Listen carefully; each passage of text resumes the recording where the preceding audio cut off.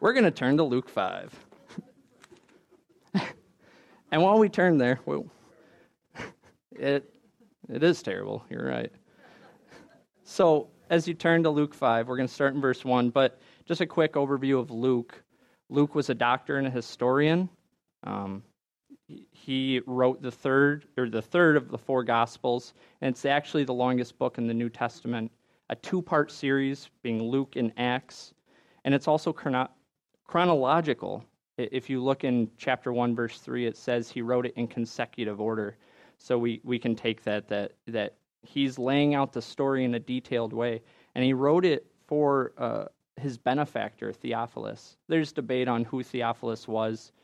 He has a title, he calls him Most Excellent, so likely he was like an elected or a public official, but he was definitely a new believer, and at that time it seemed that there was a lot floating around there about what did or didn't happen. So Luke compiled eyewitness accounts and put them together so that there could be a confident reassurance of what actually happened. So starting in verse 1, I'd like to read through the whole thing, and then we'll break it down verse by verse. Now it happened that while the crowd was pressing around him and listening to the word of God, he was standing by the lake of Gennesaret.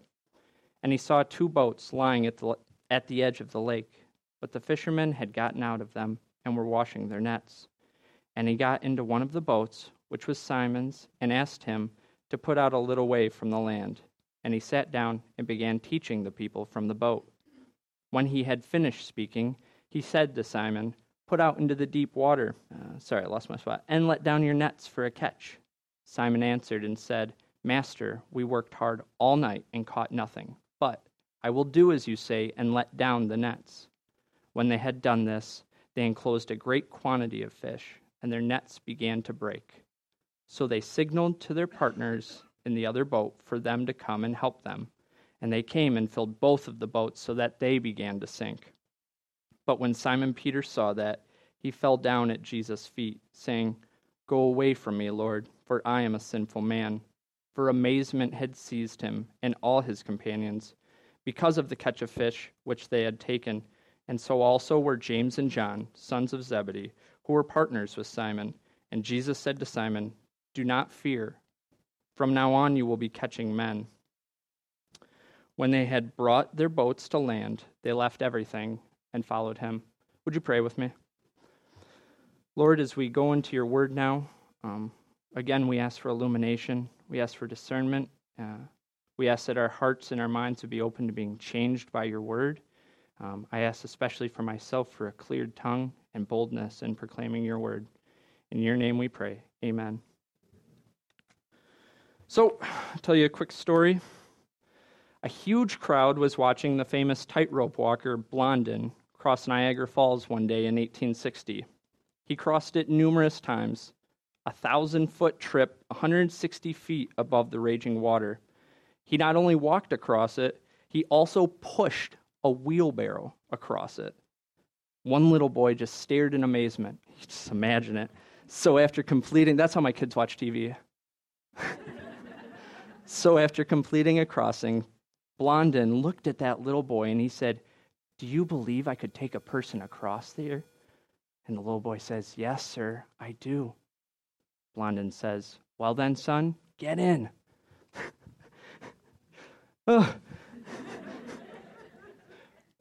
And so too with us, like we know God's word to be true. And some of us have seen things in our own lives that we can't, there's no other way but God. But do we trust him enough to put both feet in and go wherever he leads us? I know in my own life the answer has been no at times. And the problem is we lead complex, chaotic lives. And it's easy to feel like the Bible doesn't answer my issues and the challenges I'm facing right now. How do we go from trusting our senses and experiences to trusting completely in God's word and then, more importantly, obeying it? So here we have in verse 1, "Now it happened that while the crowd was pressing around him and listening to the word of God, he was standing by the lake of Gennesaret." So the first thing we see in verse 1 is "now it happened." Now is going to be timing language, and it denotes that a story is not, we're getting into a new story. And what had happened previously is Jesus had gone through the wilderness temptations. He'd done some of his first miracles and started his ministry, and he'd also traveled around Judea. As in Judea, the land of the Jews, not necessarily the Roman district. And the crowd was pressing around him, so we'd have to imagine this crowd, probably more than in this room. I could imagine standing in the center of this room and everybody circling around. The outside person probably could hear. So there wouldn't be a need to press in, but they were so big that probably between chatter or whatever else is going on, they're having to press in. So this is quite a significant crowd, and it's causing a logistical issue. In the army, which I am in, we talk about logistics a lot. And he was standing by the Lake of Gennesaret. So that's not a very common term for us, and it wasn't for me, especially in the first times of reading this, but it's the Sea of Galilee. Actually, could we flip over to that map? So, as we already read through it, there's no spoiler alerts. We see that Simon Peter, who's getting done, and Simon Peter was from Capernaum. So, it's that part of the Sea of Galilee that we're going to assume that they were at, because you're not going to get done for the day miles away from home. And actually, we can flip to the next picture too, so we can get kind of just an image of actually what the land looks like. Nice. So obviously water and some beautiful rolling hills.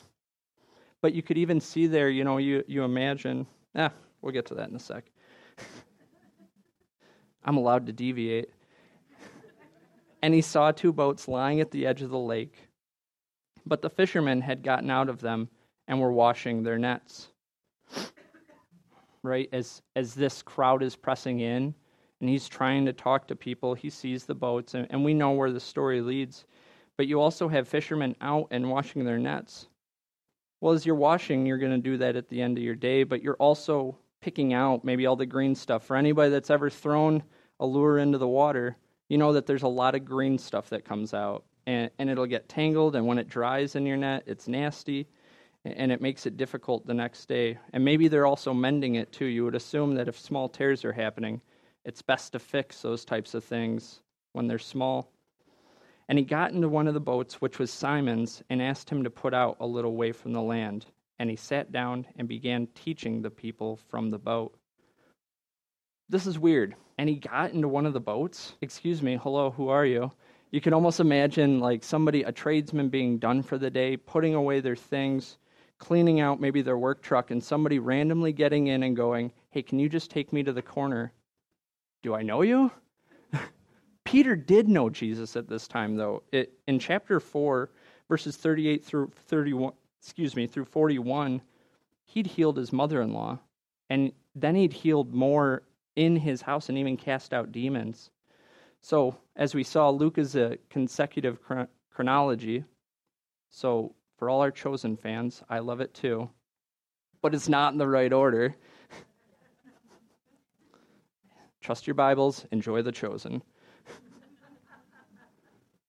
So he knew him, and obviously he had a bit of credibility because he'd done the miracle of healing his mother-in-law. Good thing or bad thing? I love my mother-in-law.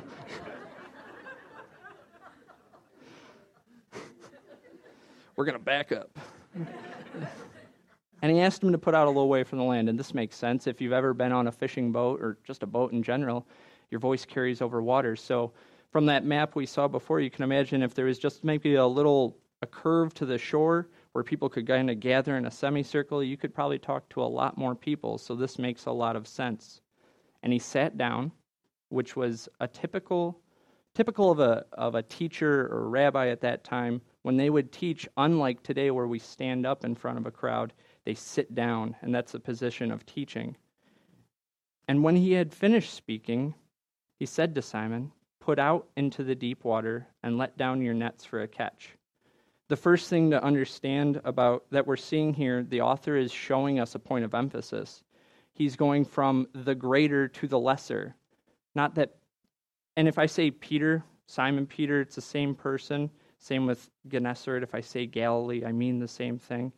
But not that Peter was any less than the crowd. It's that numerically, he goes from this large thing, and we're going to zero in on one person. So our story pivots. And he said to Simon, "Put out into the deep water and let down your nets for a catch." This is again atypical of how people talk, because it's not called catching, it's called fishing for a reason, because you're not often gonna catch. So he spoke with an uncommon authority. And just the instructions are weird, and in verse 5 we see that Simon Peter acknowledges the weirdness of this request. Simon answered and said, "Master, we worked hard all night and caught nothing. But I will do as you say and let down the nets." So what you hear is, and if you're a parent, you've heard this, "Yeah, but." I hear "yeah, but" a lot, and it's "yeah, but" usually, "I don't want to." That's fantastic. I wasn't asking.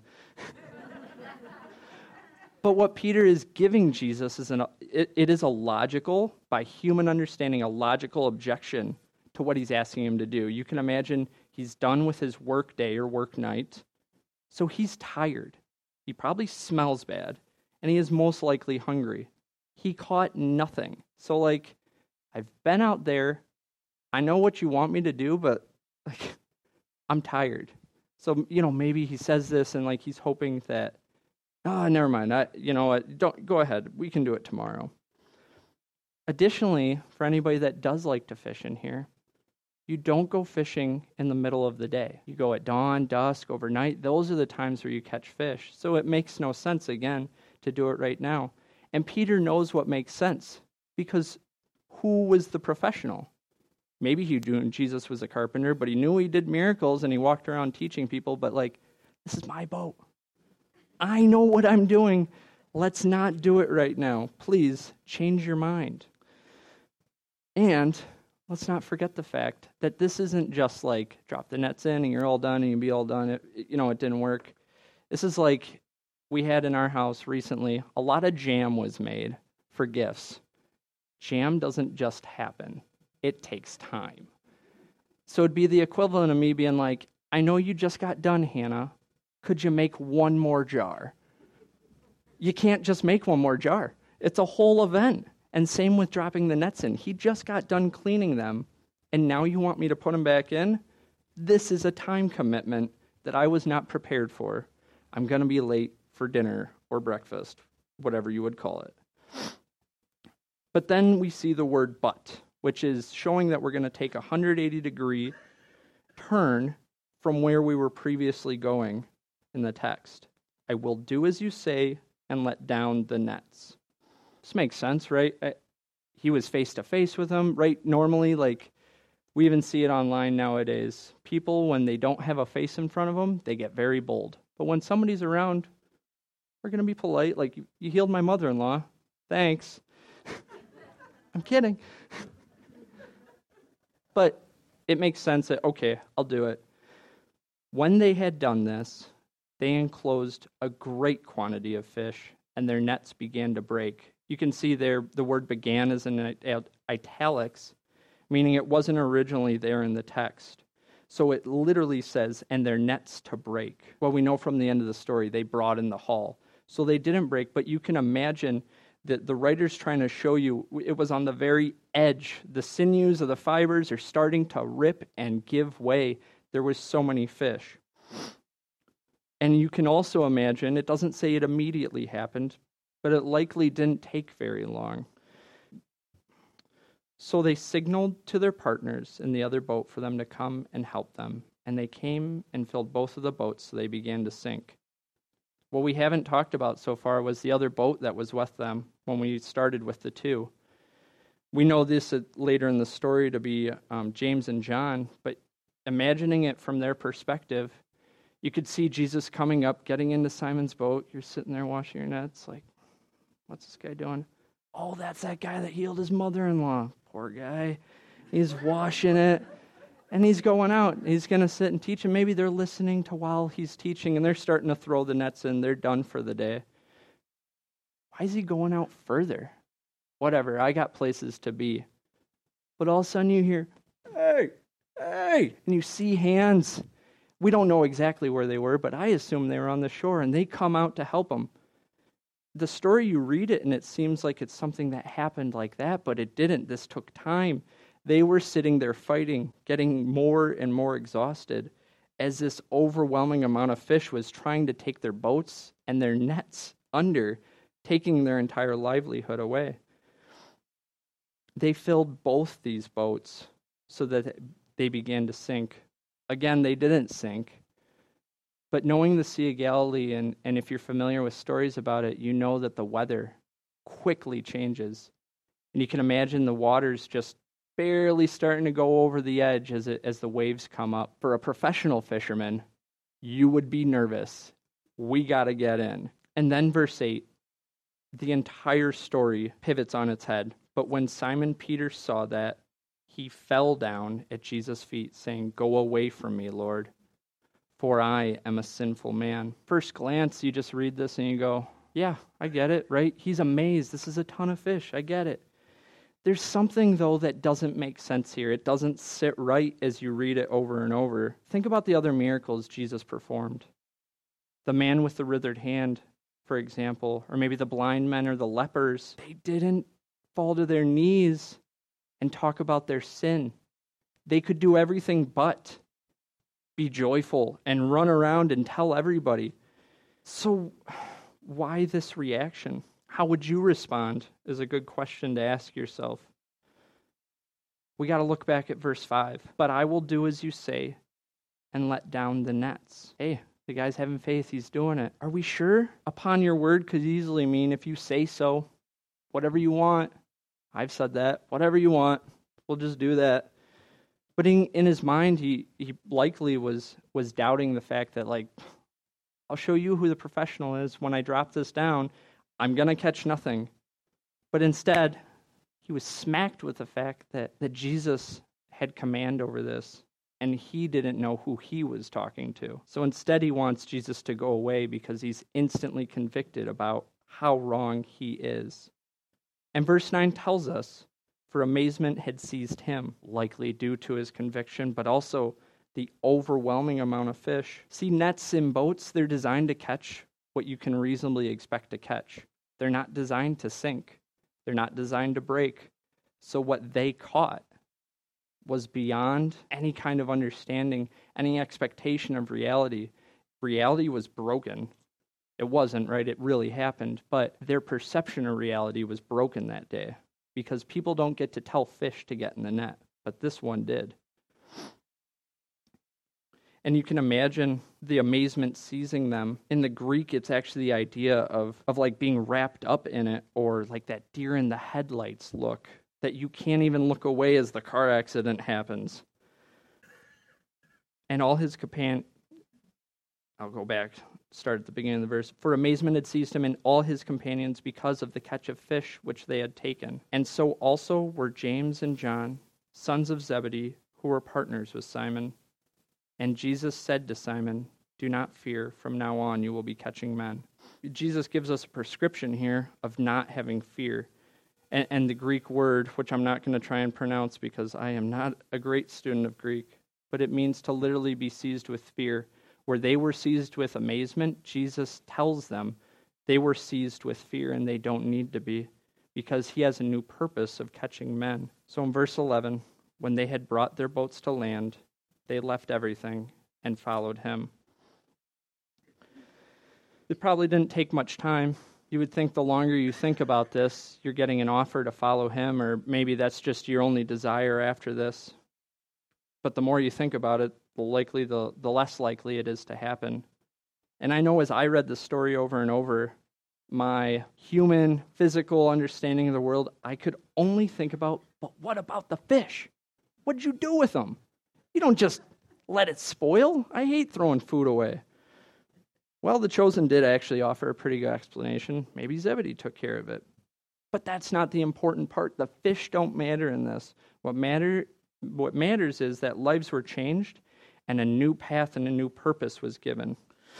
So we move into application of all of this. And going back to our problem, the problem is, how do we go from trusting our senses, experiences, and feelings to trusting completely in God's word and then obeying it? Because it seems like I do it every day, But then if you accurately look back at what my day is, or when you confess your sins, I see that I personally don't live the life God has for me. I could have told that person about Jesus just then, and I chose not to. We're not doing it the way God wants us to do it necessarily, most likely. And step one is we need to break down the walls of doubt. Because God's word is true amidst our doubts, it doesn't change it at all. And it's a matter of objective versus subjective. Subjectively, I know this one time somebody was praying for something and maybe their mother died or a bad situation happened, but that news story about that new finding, I just don't see how it can be. Those are your subjective truths. Objectively, the word of God is true. We see evidence everywhere for a flood. Regardless of what people say, the flood happened. How does Israel still exist today? Because that's God's people. That doesn't happen. You don't see other civilizations or peoples still sticking around. Not the size of Israel, not with everything they messed up. He even raised a man from the dead. And atheists don't even dispute the death of Jesus. And they don't have an answer for where his body is. We can so quickly and easily get stuck in our subjective reasoning, but objectively we need to look at it. And it comes back to we doubt because we're not giving God the proper authority with our understanding. His word and his truth should be the ultimate authority, and I'm especially guilty of it, of not seeing it for what it truly is. Because it's easy to say, yeah, I believe it, but it's something else to bet everything on it. If we could put up the D.L. Moody quote. D.L. Moody said, "Trust in yourself, and you're doomed to disappointment. Trust in your friends, and they will die and leave you. Trust in reputation, and some slanderous tongue may blast it. But trust in God, and you are never going to be confounded in time or eternity." You can take his quote and put it in two categories. The top being all the way through, some slanderous tongue may blast it. Put that in the category of fail. And the bottom part, you can put it in the category of victory. And it's a matter of the temporal versus eternal too, right? We objectively and subjectively don't always view it correctly. We doubt because we're not giving God's word the proper authority, but we're also not looking far enough down. We're only looking at what tomorrow has, what I'm going to eat today, why the Packers are better than the Browns. Is our focus on where we're going to end up? Is our focus on where that person that I know isn't saved is going to end up? Or is it on what's convenient right now? And as we break down the walls of doubt, we need to be about knowing and going from we can trust God's word to I will trust God's word. And you got to ask yourself the question, where and what in my life do I need to submit to God? Because we think our way is better, much like Peter did. It's natural. We always think, it's called the Dunning-Kruger effect. We think we're better at things than we are. We're not better than God. So where and what do we need to submit to him? And then immediately ask yourself, what will I place a limit on that submission? And if you can't say no, undoubtedly, in bold print, you're already placing a limit. I struggle with this, and I'm sure many of you do too. And being about that knowing and going, submitting is key, but then it starts with being disciplined, and we discipline ourselves with regular, constant time in the Word and prayer, focusing on God, because that's truth. And we respond to it. Let me back up. So with that time in the Word, we then respond to it and then step forward, and this opens the door to experiencing God's worldview. A simple way to remember that is if you know and then go, you will grow. So we break down the walls of doubt. We be about the knowing and the going. And then the last thing we need to see is that it's not a bad thing. It's an enthusiastic privilege. Because God doesn't need us to obey. It's our benefit. He wants us there. I often have to go grab firewood and bring it inside because fires don't feed themselves, and I like being warm. And Esther and Mac love to help. I assure you I will get it done faster without them. But I want them there. For one, they're fun to talk to, and they say some goofy things. But at the same time, they're learning how to work. They're learning how to do it themselves. They're seeing that they can be a part of our family and our success. I don't need them. But much in the same way, God doesn't need us. He wants us. And we need to realize we get to be part of the greatest rescue operation in the history of mankind. Matthew 28:19 tells us that go and make disciples. That's our job. We know the Great Commission, but we often see it as a thing we should do, but we don't see it as like it's our privilege. It's the best thing we could do. Or we can look at the fact that he doesn't want me because maybe something I did, something I said, I'm too far gone, there's a sin going on in my life, I'm not qualified. But look at verse 10. Do not fear. You don't need to fear. God doesn't need you to fear. God doesn't need you to worry about the details. You need to be about going and doing. Because a popular saying in circles is God doesn't call the qualified. He qualifies the called. He set us apart for his purposes. He'll take care of the rest. I'm up here today. This isn't something I studied for, but I'm grateful for the opportunity. And we could even do a case study on Peter. Peter. I love that guy. He's so much like me, or I'm so much like him. He even says in verse 8, go away from me, for I'm a sinful man. God used that sinner. He used him a lot. And Jesus didn't leave him when he messed up. Because Peter earned a lot of titles, and not all of them good. Peter was a doubter. Peter was a Jesus denier. Peter was a loudmouth. Peter was a physical assailant. And Peter was a legalist. So you'd think all that, God has no use for him. God had great uses for him. He founded the church in Jerusalem. He was an apostle. He confronted the religious leaders boldly as an uneducated man, the greatest minds at that time religiously, and he took them to the woodshed. He brought the first gospel message to the Gentiles, and he was martyred. He gave his life willingly for Jesus, for the privilege of telling other people about God and their ability to know him. But what if I doubt? I don't feel like God uses a doubter. I doubt too much. I can't. We're going to take a quick field trip, and let's flip over to Mark chapter 9. We're going to start in verse 21, and I'll just give you a quick running head start about the story. Jesus had just come down from the Mount of Transfiguration, and a crowd meets him, and they're pretty stirred up. And a father comes to him and tells him that my son is demon-possessed, and your disciples, they couldn't cast it out. So Jesus, in verse 21, and he asked his father, how long has this been happening to him? And he said, from childhood. It has often thrown him both into the fire and in the water to destroy him. But if you can do anything, take pity on us and help us. And Jesus said to him, if you can, all things are possible to him who believe. And in verse 24, we see the answer. Immediately the boy's father cried out and said, I do believe.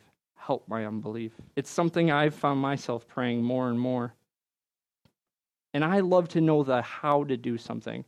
We, especially here, we've been taught from the Word, and we know the why. We know why we should do things. Hopefully this can be a tool for you to take with you and put in your tool belt. I do believe. Help my unbelief.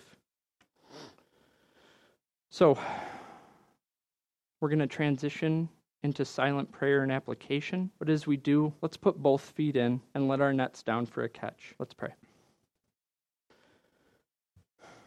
Lord, we're so grateful for your word. I'm grateful for this opportunity.